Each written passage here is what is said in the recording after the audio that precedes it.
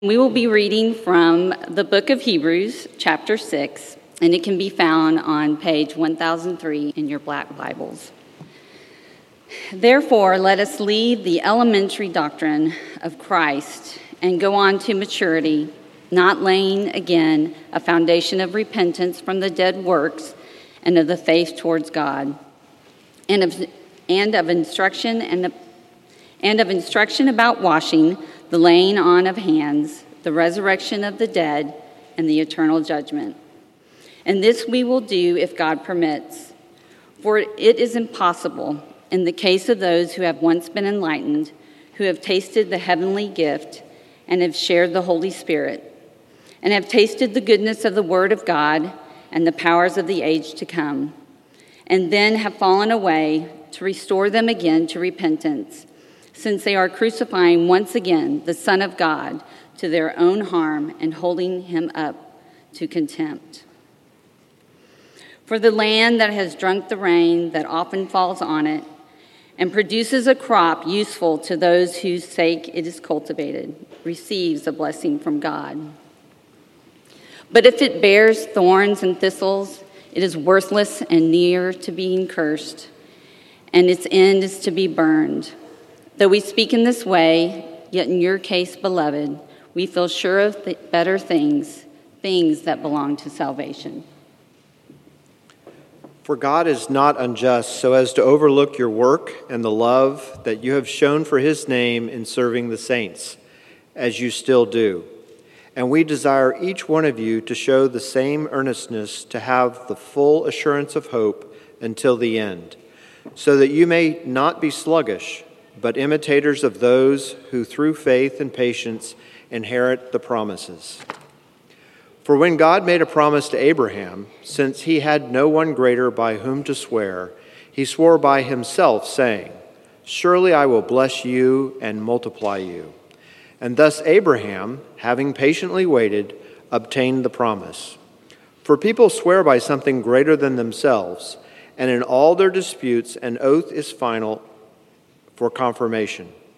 So when God desired to show more convincingly to the heirs of the promise the unchangeable character of his purpose, he guaranteed it with an oath, so that by two unchangeable things, in which it is impossible for God to lie, we who have fled for refuge might have strong encouragement to hold fast to the hope set before us. We have this as a sure and steadfast anchor of the soul, a hope that enters into the inner place behind the curtain, where Jesus has gone as a forerunner on our behalf, having become a high priest forever after the order of Melchizedek. This is the word of the Lord. Well, good morning. My name is Crawford Stevener. I'm the guest preacher here this morning for John Trapp's installation service. We were dear friends together as college roommates at Vanderbilt. Our wives were best friends. I'm now the RUF campus minister at Stanford University out in Silicon Valley in California, and it's a real honor and privilege to be with you here this morning to give the sermon. We're just so happy for the Trapps. We're happy for John and Chrissy and for all their children, for Owen and Lucy and Georgia and Betsy and Hank.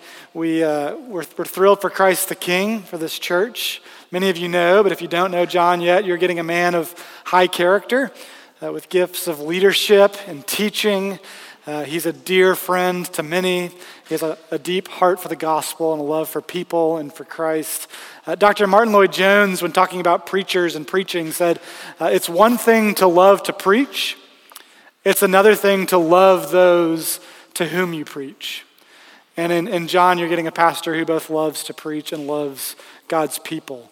It's a tricky thing to preach a sermon on an occasion like this, the installation of a new pastor. We've used that word several times this morning. Might be a new one for you, the installation of a pastor. It's kind of like what happens to your iPhone when you plug it in overnight at 3 a.m. You're installing some new software. That's what we're doing to John today. And talking about what to preach this Sunday, I spoke with John, and he said, don't preach about me, preach the gospel. May you and may he never grow tired of hearing Christ being proclaimed from this pulpit. So let's do that this morning. We've heard the scripture read. Our sermon topic this morning is on the assurance of salvation. It's one of the most common questions I hear from students and from people is how do I know that the promises of God are for me? How do I know if it's all really true? How can you be sure? How can I be so sure? And that's many of us this morning. We wonder. There's so many reasons to doubt. Is God's word true? Is he really doing all that he's saying he's doing? And am I a part of that? Let's pray this morning before we look at the scripture and explore this topic together this morning. Let's pray. Father, Son, and Holy Spirit, the one true God, we sit before you here in worship of you, the God of spirit and of truth. We pray that you will meet us where we are. You say that your word always accomplishes its purposes and never comes back to you empty. So we pray by the power of your Holy Spirit, you will do that this morning to us. We ask this in the name of Jesus, in whose name we pray. Amen. When your child, or maybe you, first found out about a place called Disney World, where there was little real Elsas and Annas and Cinderella and Buzz Lightyear, and now all the Star Wars characters are actually there at this one place, and you can go there and talk with them and touch them and do all their cool rides. The question that comes to your mind is not like, well, that seems like an interesting place to me. It's, can we go? And it's similar for maybe when a new restaurant in the city gets a Michelin star. And you don't think, oh, well, my compliments to the chef. You think, can we get a reservation? And it's similar, the same for God's promises that he makes in Scripture. They sound so amazing, right? There's these things like this utopian vision of a lion laying down with a lamb. Or all of your sins will be forgiven. Everything you've ever done in the past, everything you're doing right now, and everything you'll do in the future, if you believe in Jesus, will be forgiven, will be blotted away, and will be wiped out.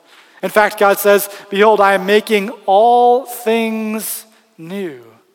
And then in the end, I will wipe away every tear from your eye. All the brokenness, all the sadness, everything wrong in the world will be taken away. And the question we have, is that for me? How do we know? How do we know that these promises, these beautiful things will actually come true? And how do we tap into that? Well, this is exactly what the writer of the book of Hebrews in chapter 6 is talking about. And he unfolds two different ways that we can bolster our assurance of salvation, that these things belong to you and I. The first is you have to determine, do you have a real, genuine faith, or is it a counterfeit? And the second, does God actually keep his promises? So let's look at the first.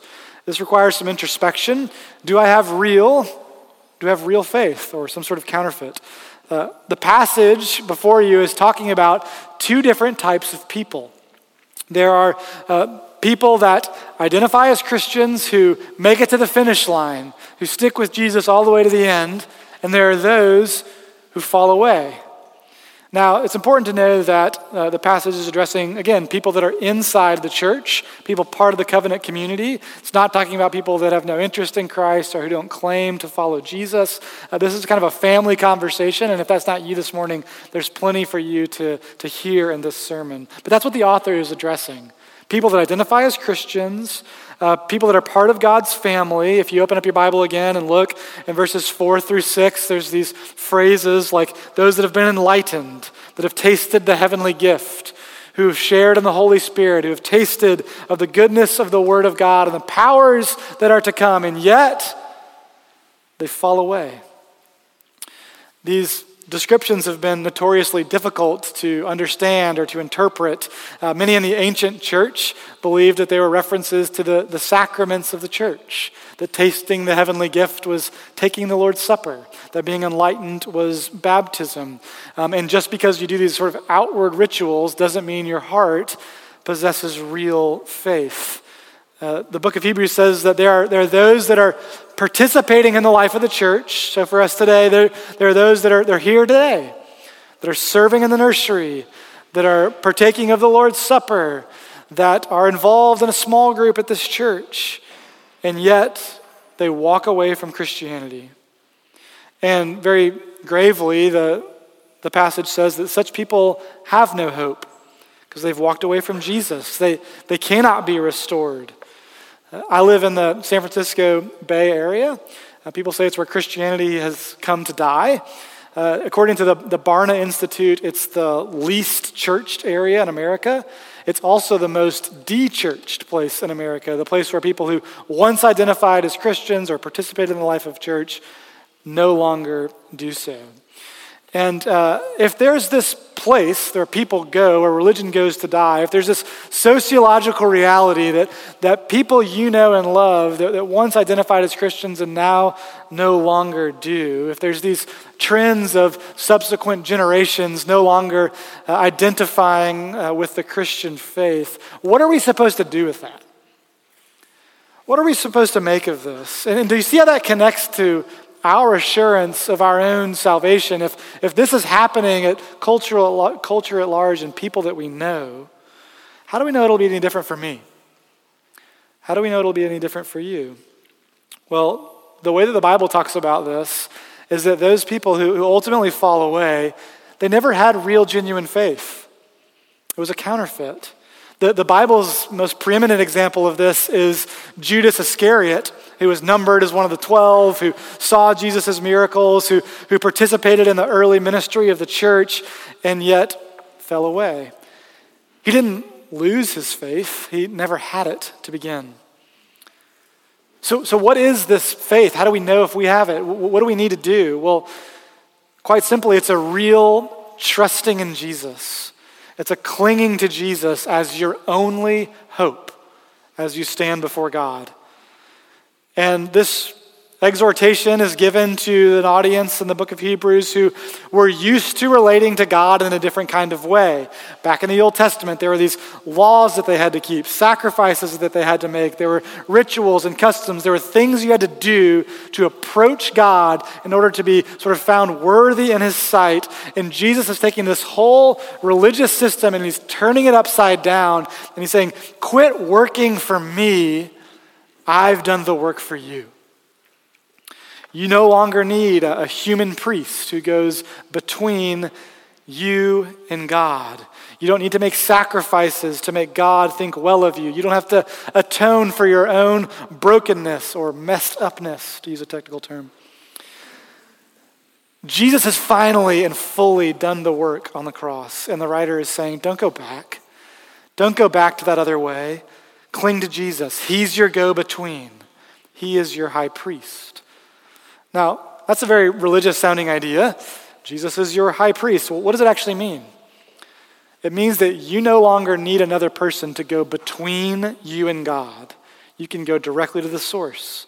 You don't need someone to broker God's grace for you if you have Jesus. All you need is a brother or a sister who points you to Jesus.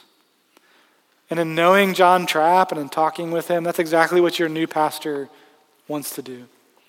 He wants to point you to Jesus and show you that Jesus is advocating for you, that he is your priest, that he is your go-between.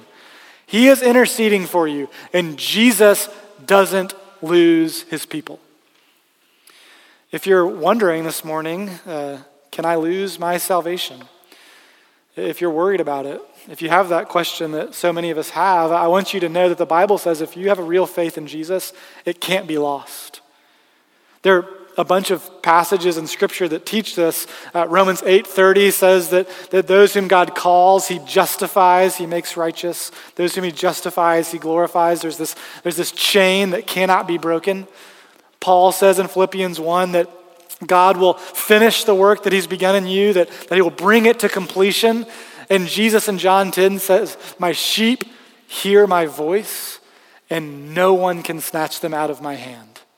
If you belong to Jesus, you cannot be lost. You can count on that. And if you're wondering, do I have this faith? Is it something that I possess? All you need to know is, are you banking on the outward activities, your own works, the things that the church has to offer, or are you clinging to Christ and Christ alone? Now, there are all kinds of evidences that can help you feel assured that you are resting in Jesus. And the passage goes on to talk about this, doesn't it? You noticed the discussion of the fields. There's these two fields. They're both getting rain. One of the fields bears fruit. The other one doesn't. The writer says, in verse 10, God's not unjust. He sees the work that you're doing. He sees your love and service of the saints as fruit of this heart that is resting in Jesus. And so the author's not using scare tactics. He's not like prison Mike in the office trying to scare you straight. He's trying to be loving, and he's saying in your case, when you heard Julie read it in verse 9, in your case, beloved, we feel sure of better things. We feel sure of things that belong to salvation. And in verse 11, he says, he desires that we all have that assurance, that full assurance of hope to give you joy and peace and happiness. Because this question of assurance is an important one, isn't it? It was important in the first century. It's important in the 21st century. It was a really important historical question during the time of the Protestant Reformation in the 16th century. The Roman Catholic Church in that time had gotten so bad that some of the key doctrines of the gospel had been lost, and there was no such thing as an assurance of pardon. That time when we prayed together earlier in the service and confessed our sins and we heard God's word and his promise that he will forgive our sins, that wasn't a thing in the 16th century. You didn't know where you stood before God, and the history books tell you about the way that led to corruption and power and the selling of indulgences and all these sort of things. But the real sort of burden on an individual person is you couldn't know where you stood before God. And if you just think about that in a human level, it's really uncomfortable to not know where you stand with another person. It's back to school week this week, tomorrow. Many of you will get new teachers or advisors. Maybe you've moved in your kids to college and there's new professors and all sorts of new relationships starting. It's really uncomfortable to not know what does this person think of me? If you think about a significant other or a partner and wondering what they think of you this week or this month or after you did that thing. Your business partners, are they for you? What do they think of you? Do they think you're good enough? The hiring committee. It's really uncomfortable to not know what someone thinks of you. And think about this with God. And at the time of the Protestant Reformation, people started picking up their Bibles and reading, and then they're saying, well, what I see in the Bible is that Abraham believed and it was credited to him as righteousness. By faith, we are made righteous. That this God's righteousness has been given to me. And so that if you have genuine faith, you can know where you stand before God. You can know. If you have faith in Jesus, you are his beloved child. No one can snatch you from his hand. You cannot fall away. You can know what God thinks of you. I said there were two ways in this passage that we can bolster how we know. How do we know what God thinks of us? The first is, do you have a real faith or a counterfeit? Not are you partaking of all the things that the church has to offer, but do you really lean on Jesus? And the second is, does God keep his promises? I mentioned before, I live in Menlo Park, California, where Facebook is headquartered. I'm 10 minutes from Google. The nearest intersection to my house is Sand Hill Road, where for those of you in finance know that some of the biggest venture capitalist firms in the world are investing in tech and startup companies there. And when we were moving to Silicon Valley, it was 3 or 4 years ago, John Carreyrou was breaking this story about Theranos and its founder, Elizabeth Holmes. He wrote a book called Bad Blood. HBO's done a documentary on it. There's a podcast on it. Jennifer Lawrence is going to play Elizabeth Holmes in the feature film that's coming out next year, so it's a pretty big deal. This all was breaking news when we were moving out there.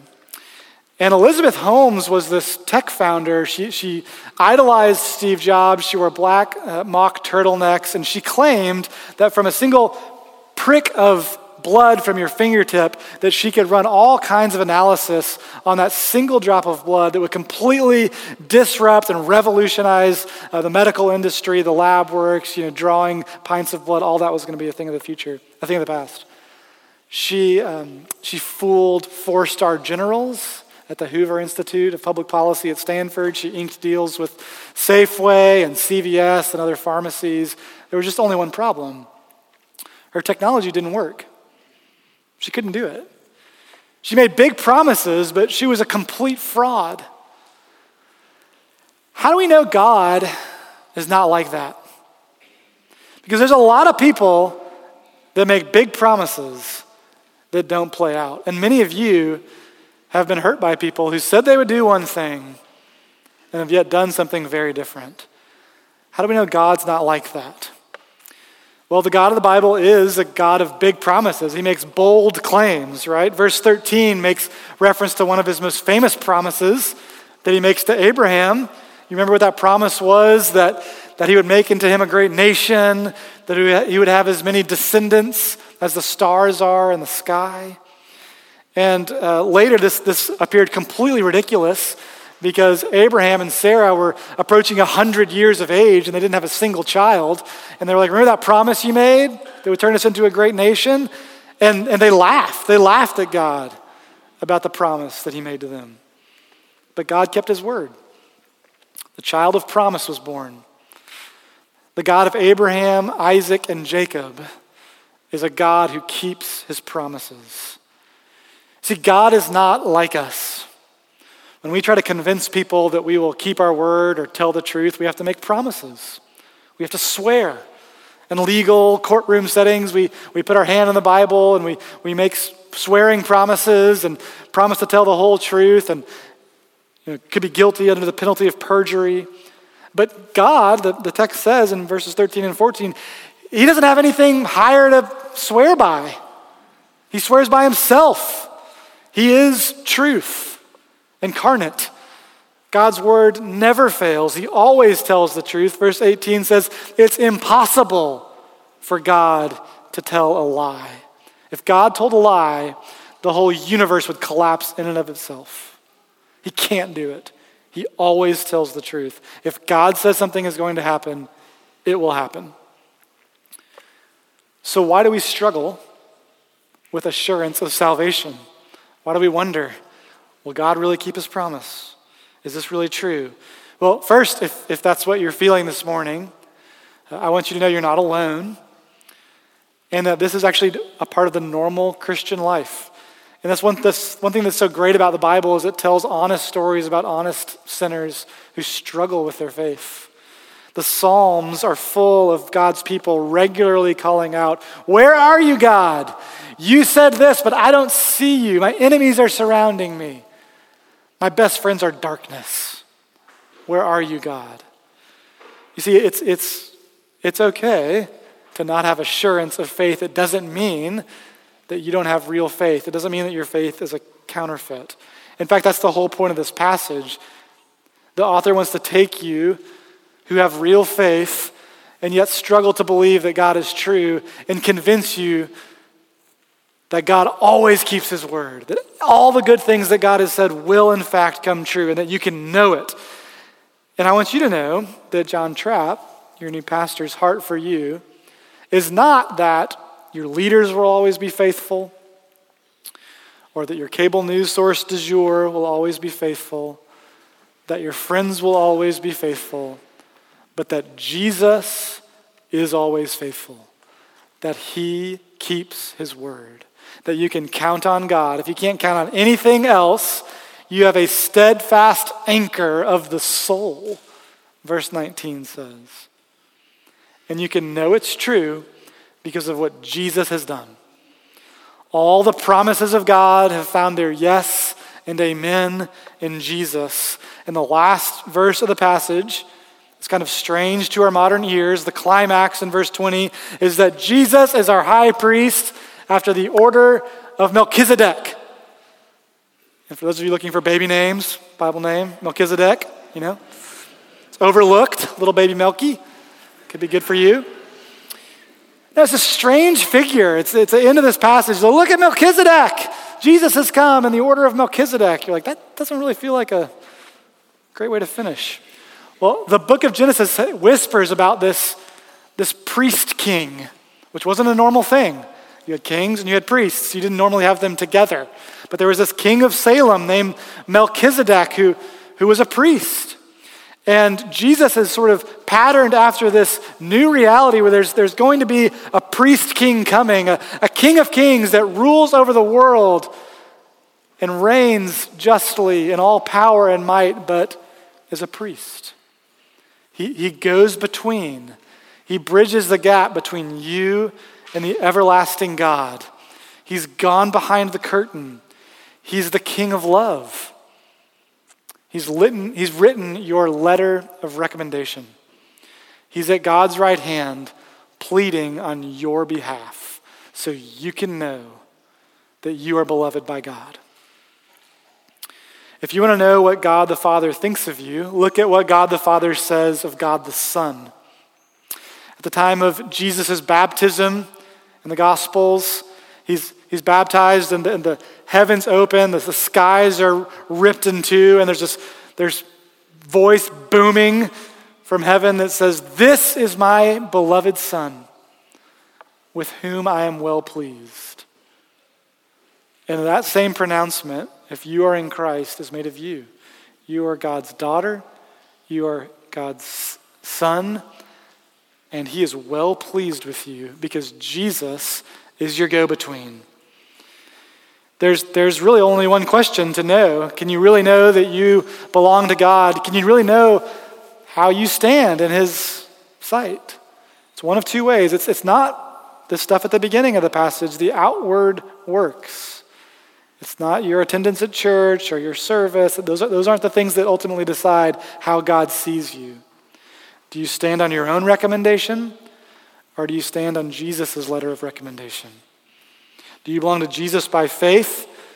Do you trust in Christ's work for you, or are you still working to get God to accept you? And the good news of the gospel, which you'll hear from this pulpit week after week from my friend John, your new senior pastor, is that if you're in Christ, every promise, every whisper of what God is doing, all the beautiful visions of this world that he's creating, a new heavens and a new earth where the lion lays down with the lamb and every sin is forgiven and every tear is wiped away from your eye, all these things will happen for you if you cling to Jesus. You can bank on it. You can count on it. You can know. Let's pray. Father, Son, and Holy Spirit, we long for this to be the reality that we know in our own hearts. It's so difficult to believe that all of these beautiful things will really come true for us because we don't deserve it. Thank you, Lord, for your stern warnings that you give in Scripture to force us to reflect. Do we really believe in Jesus? Do we cling to him, or are we a counterfeit? Thank you, God, for not being like us. Thank you for keeping your word.